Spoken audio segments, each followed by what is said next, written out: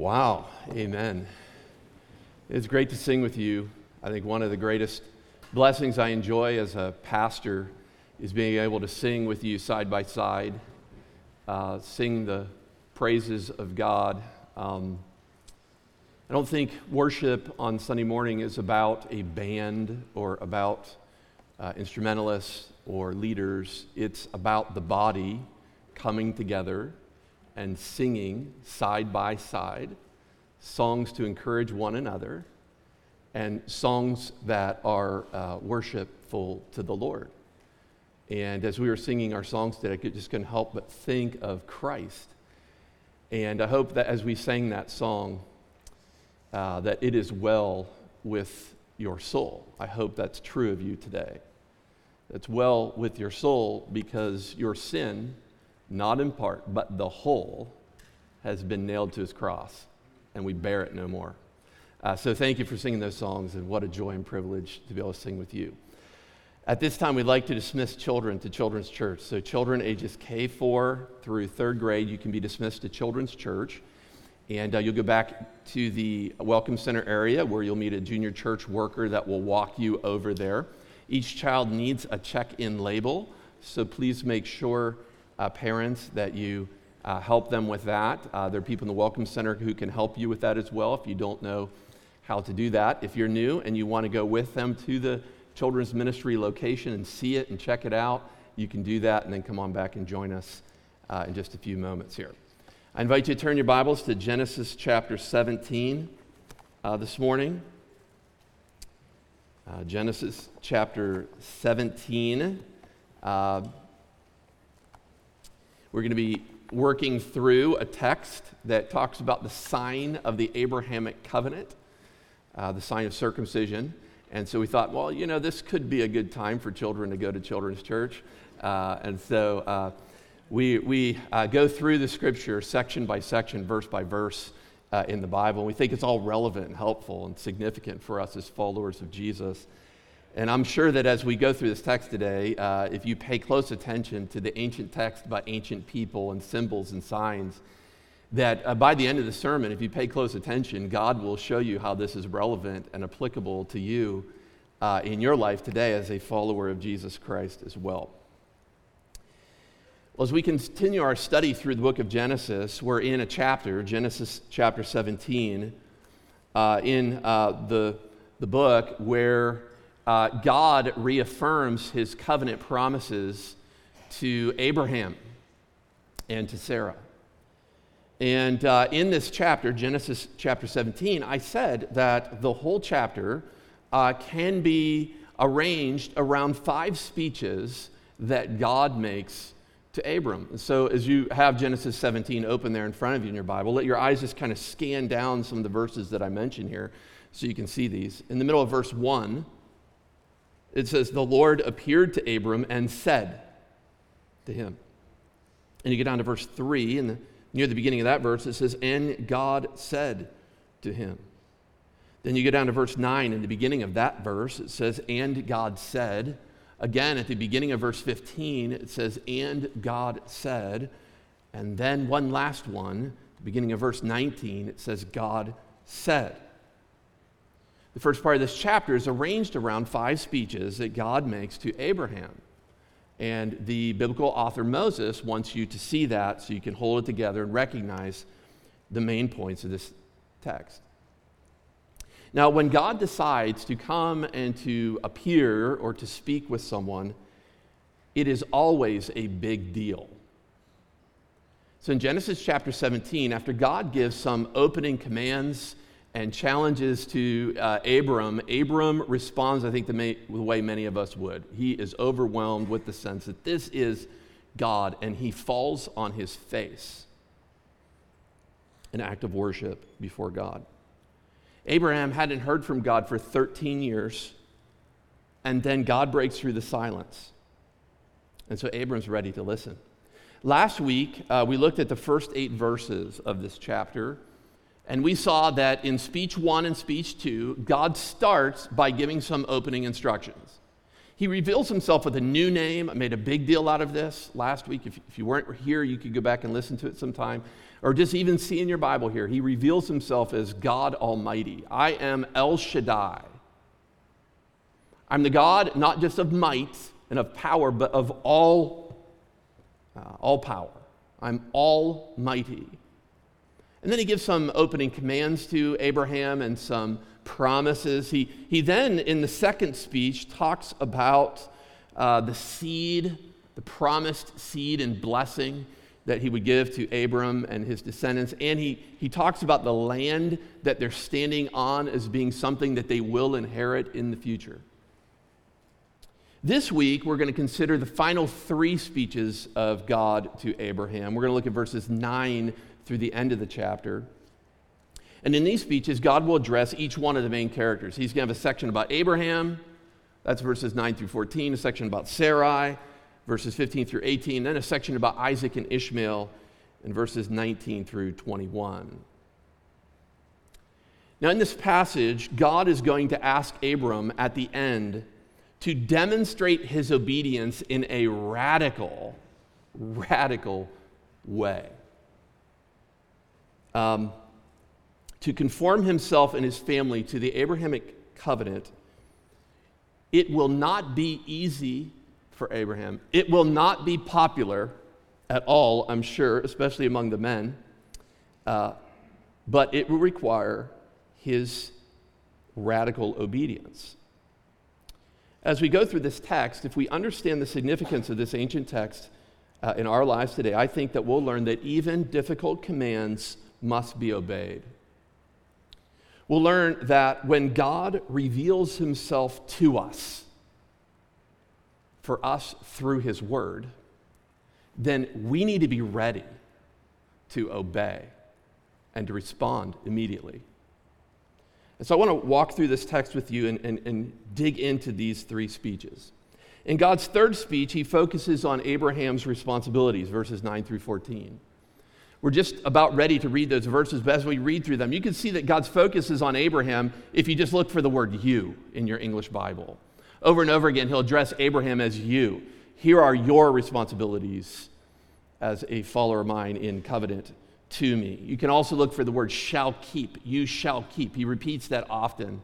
And so let's look at verse 9 and see what God says about Abram's responsibilities. It says, and God said to Abraham, as for you, you shall keep my covenant, you and your offspring after you throughout their generations. This is my covenant which you shall keep between me and you and your offspring after you. Every male among you shall be circumcised. You shall be circumcised in the flesh of your foreskins, and it shall be a sign for the covenant between me and you. He who is 8 days old among you shall be circumcised, every male among your generations, whether born in your house or bought with your money from any foreigner who's not your offspring. Both he is born in your house and he is bought with your money shall surely be circumcised. So shall my covenant be in your flesh, an everlasting covenant. Any uncircumcised male who's not circumcised in the flesh of his foreskin shall be cut off from his people. He has broken my covenant. Here in verses 9 through 14, the obligation that Abraham should sense is very clear. Every male among his household must be circumcised. Although the command is clear, again, I don't think it's popular. It won't be popular with Abraham or his house. And although it's clear, I want to make a few important points to you from this passage I think that would be critical for us to understand if we're going to walk away from this text applying it appropriately to our life. There are three things I want to point out about this command that I think the text clearly demonstrates. First, this command is extensive. That is, every male of Abram's household must be circumcised. And the text tells us this includes those who were born in Abraham's house, and the text says those who were bought with money from foreigners. Now, as I was reading through this portion of the text as a modern reader, that phrase, repeated twice, kind of shocked my sensibilities. Every person bought with money from foreigners. But what we need to know here is that slaves were considered to be within the household of their master. In many cases, slavery during the ancient Near Eastern time was the only way that the poor would be able to survive or provide income for their families. And so as I read through this and read through other texts in the Bible about slavery, I don't think it's the Bible's endorsement of slavery. It's not that. But what God is doing here is he's basically giving a statement addressing the economic realities of that time. And the point is, every male, no matter how they came into Abraham's household, is to be circumcised. Even infants are to be circumcised on the 8th day after they are born. I think it's the 8th day because, according to Leviticus, the mother would be unclean for 7 days after birth, and as she comes out of that, this would be a time for the baby to be circumcised. But what I want you to see in this text is this is an extensive command that involves every male in Abraham's extended family. Now, if you remember a few weeks ago in Genesis chapter 14, there was a situation with Lot. Remember, Lot was captured by some wicked, evil kings, and so Abraham gets men from his household. He joins with some other men as well, and he goes up to engage in a secret ambush to get Lot back.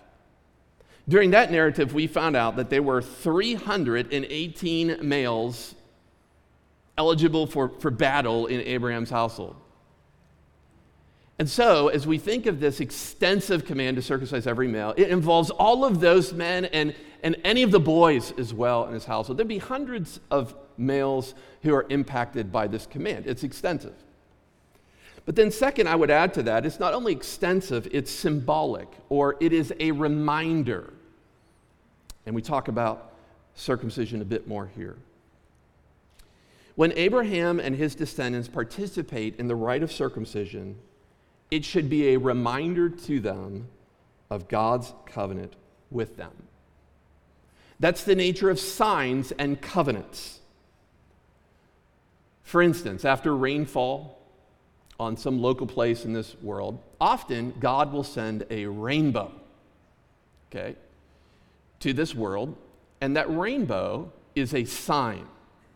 It's a reminder of God's covenant to human beings through Noah.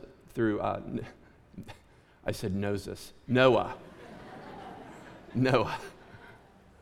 It's a reminder that God will never again destroy the world like that. That's a covenant he made, and that rainbow is a reminder.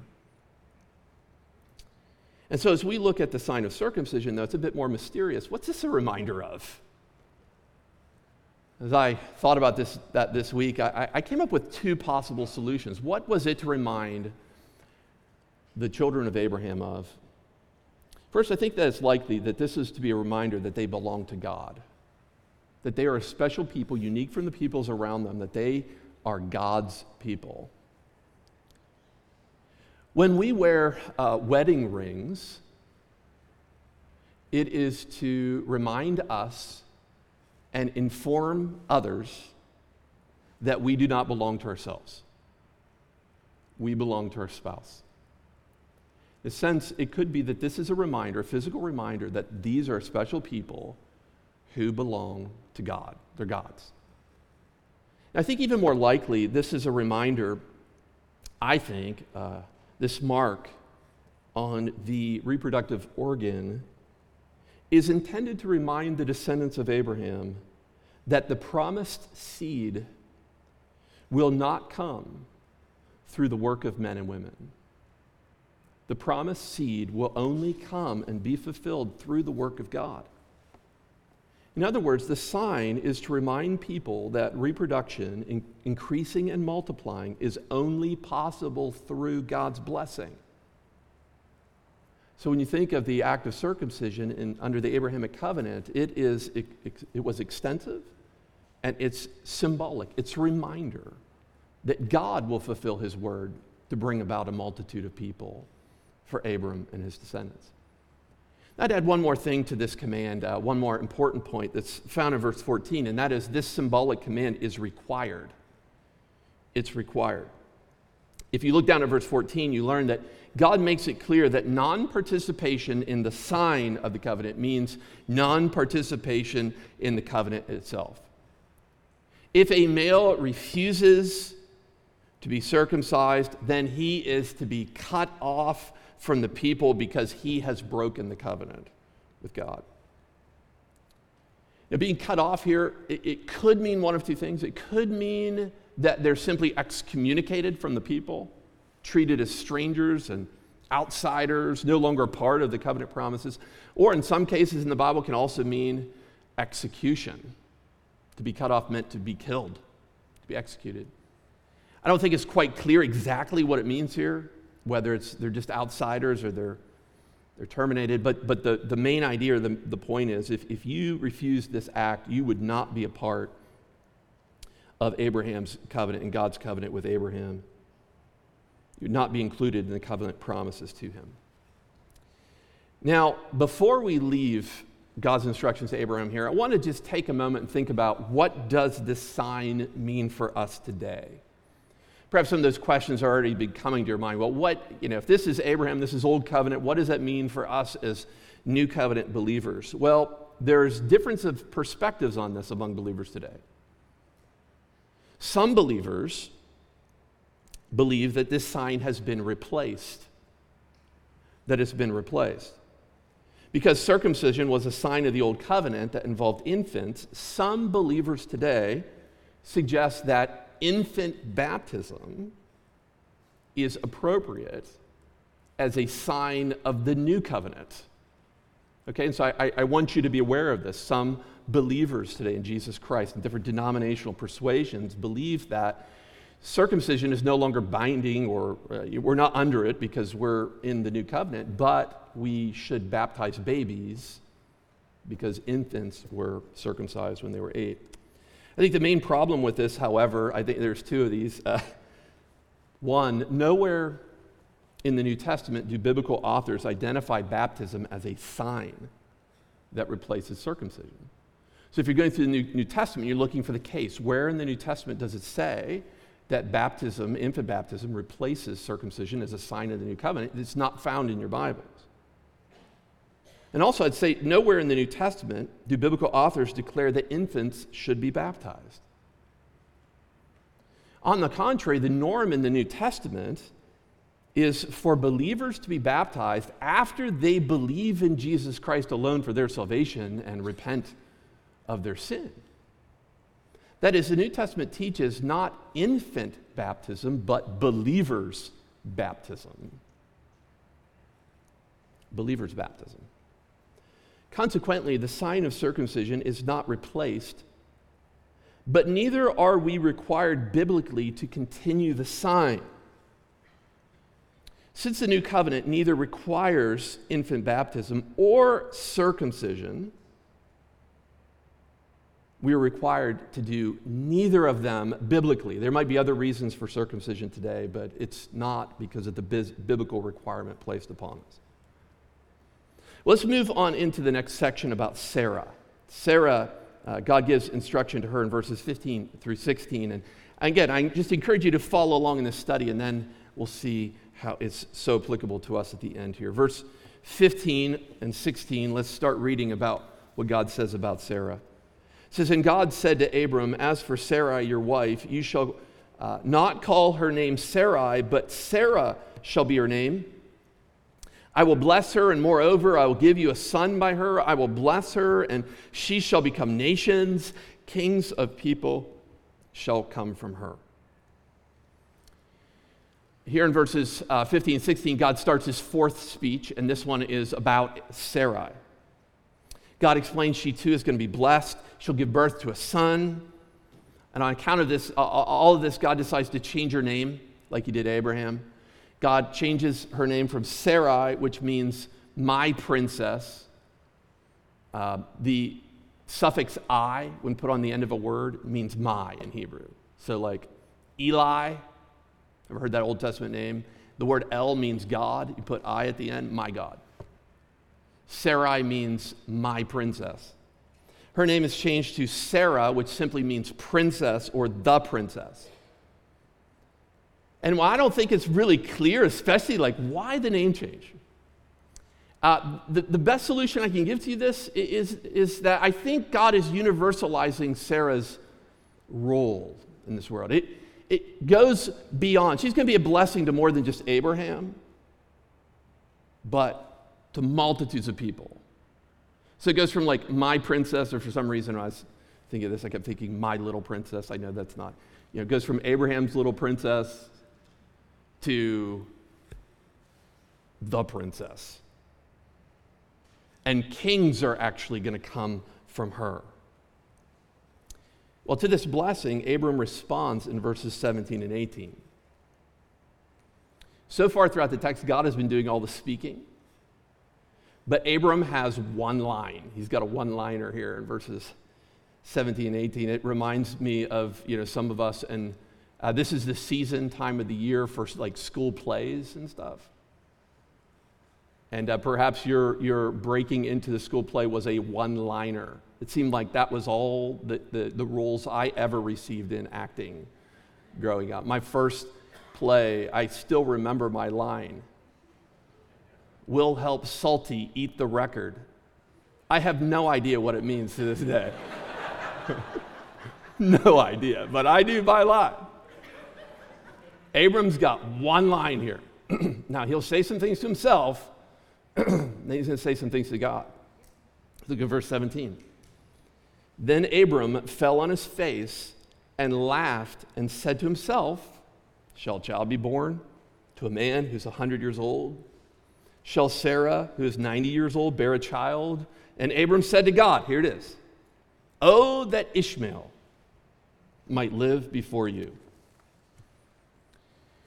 Well, Abram's response to God's forced speech starts out quite well. It's just like verse 3. He falls on his face.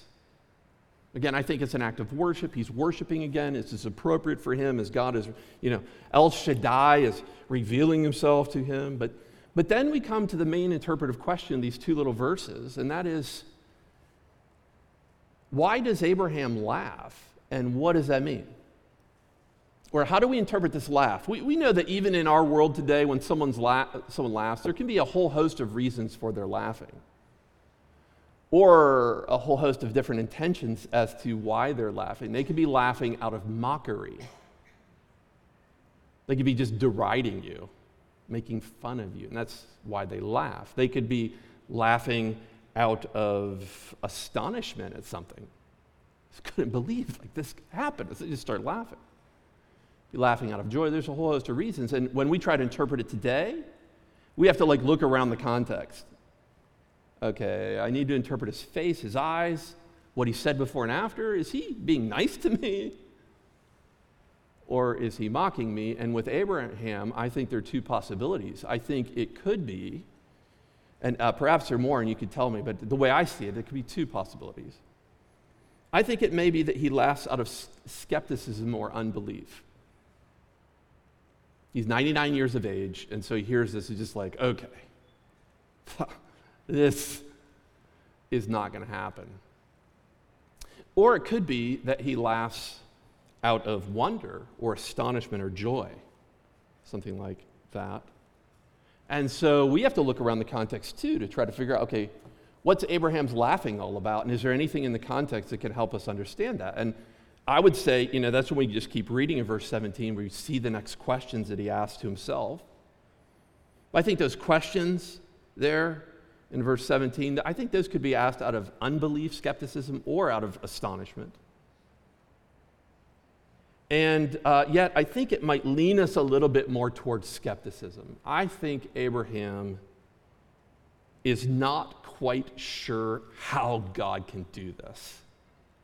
He knows he's beyond the age of producing children, and so I think he might be skeptical here, like Sarai later.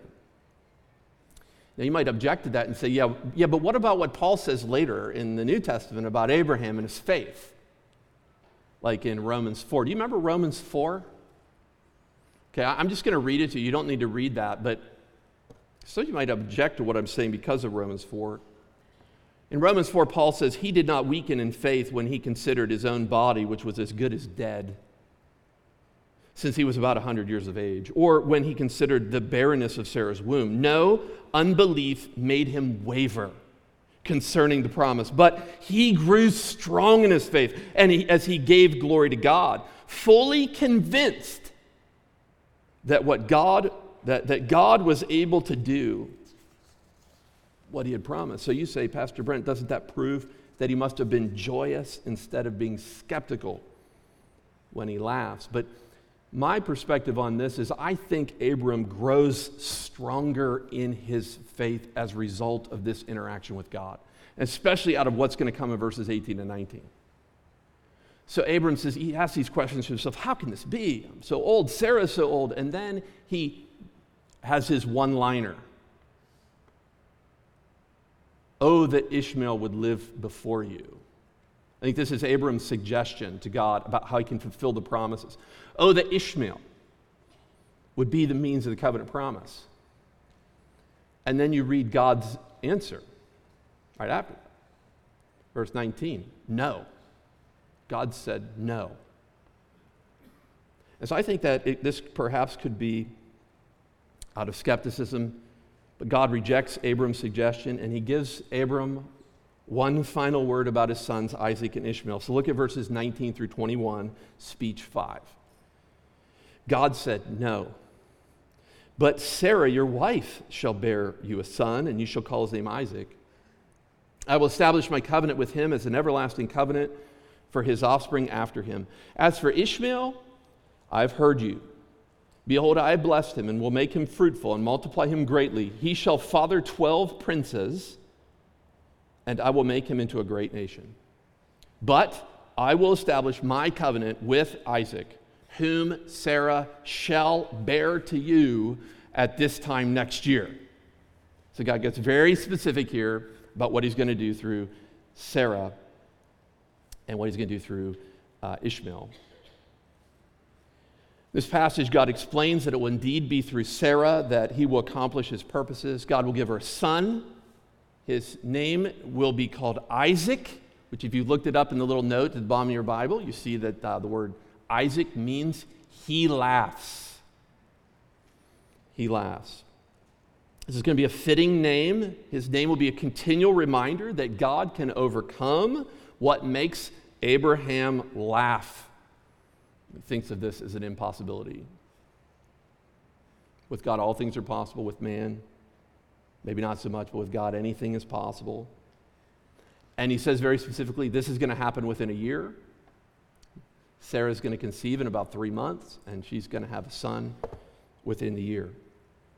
God, however, will not neglect Ishmael. He too will be blessed by God. He'll be fruitful and multiply, and princes, the text says, not kings, princes will come from him. Having made these final statements about Ishmael and Isaac, God is done speaking.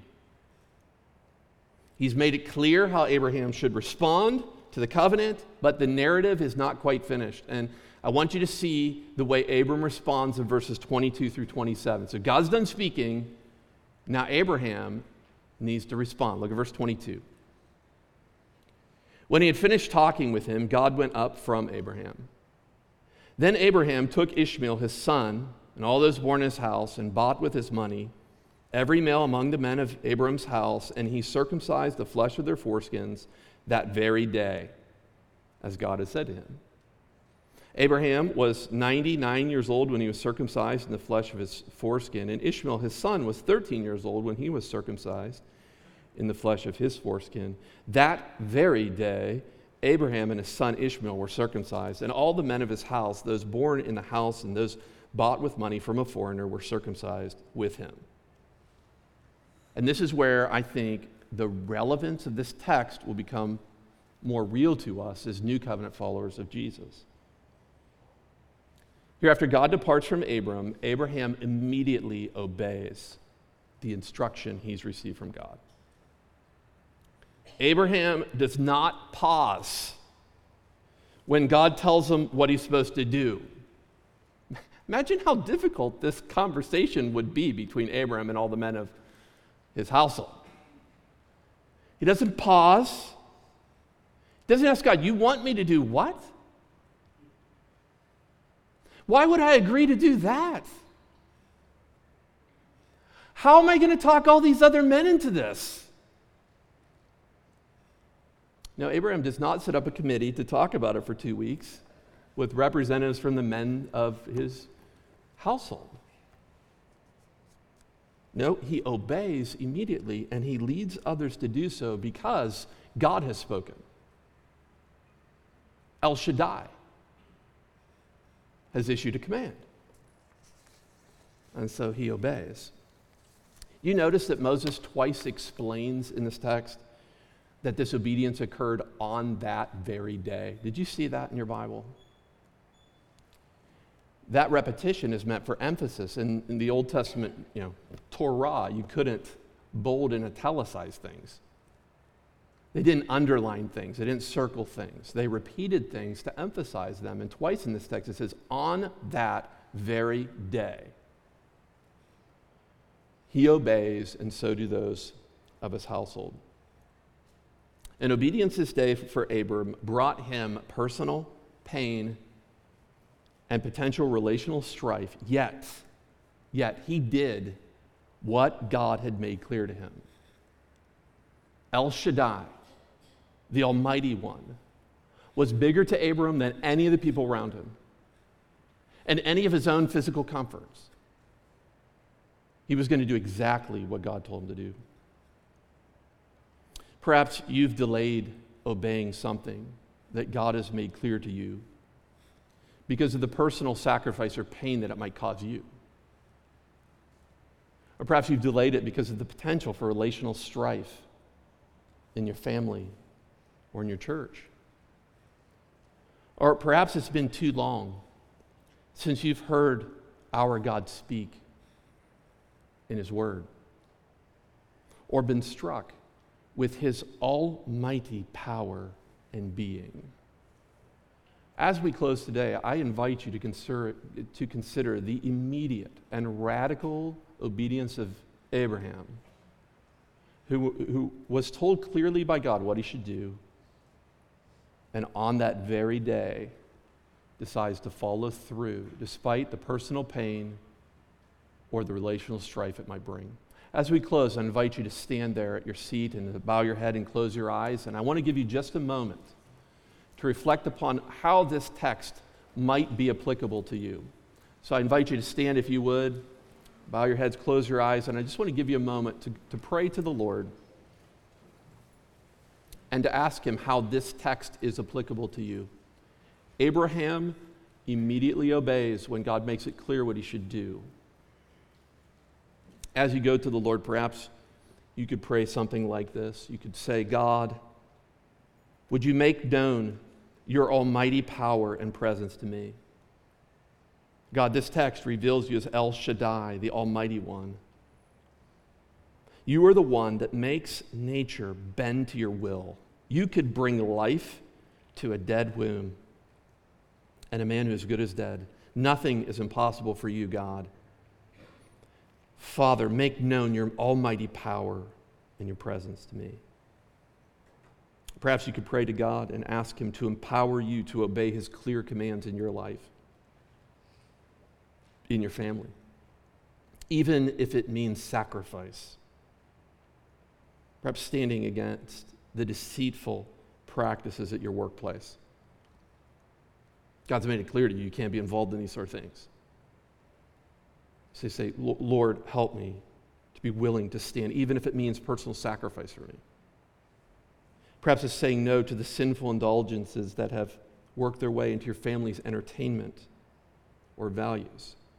And to go against the grain and say these things just aren't, it's not what Scriptures would teach, and be willing to do that, even if it means sacrifice or potential relational strife. Father, as we come before you, we ask you for grace to be able to obey you immediately, to do so graciously too. But Lord, help us not to delay. Help us to obey like Abraham. Lord, we're thankful that in the new covenant, we are accepted by Jesus Christ and his sacrifice. If there is someone here today, Father, who does not know Jesus, I pray that they would see how good it is, how gracious it is for you to make our eyes open. I pray that you would open their eyes to behold that. I thank you, Lord, that even as we sung at the very beginning of our worship gathering, that our sins not in part, but the whole, have been nailed to his cross. Thank you, Lord, that that's true of those of us who accept Christ as Savior. And Lord, as we close in song, I pray that you'd be honored and glorified. I pray that we would be willing to obey and to pursue you this week. In Jesus' name, amen. This time I invite the worship team to come forward, and they're going to lead us in our final song. And the song is, "What Can I Do?" One of my favorite songs to sing, and so I invite you to sing along with us.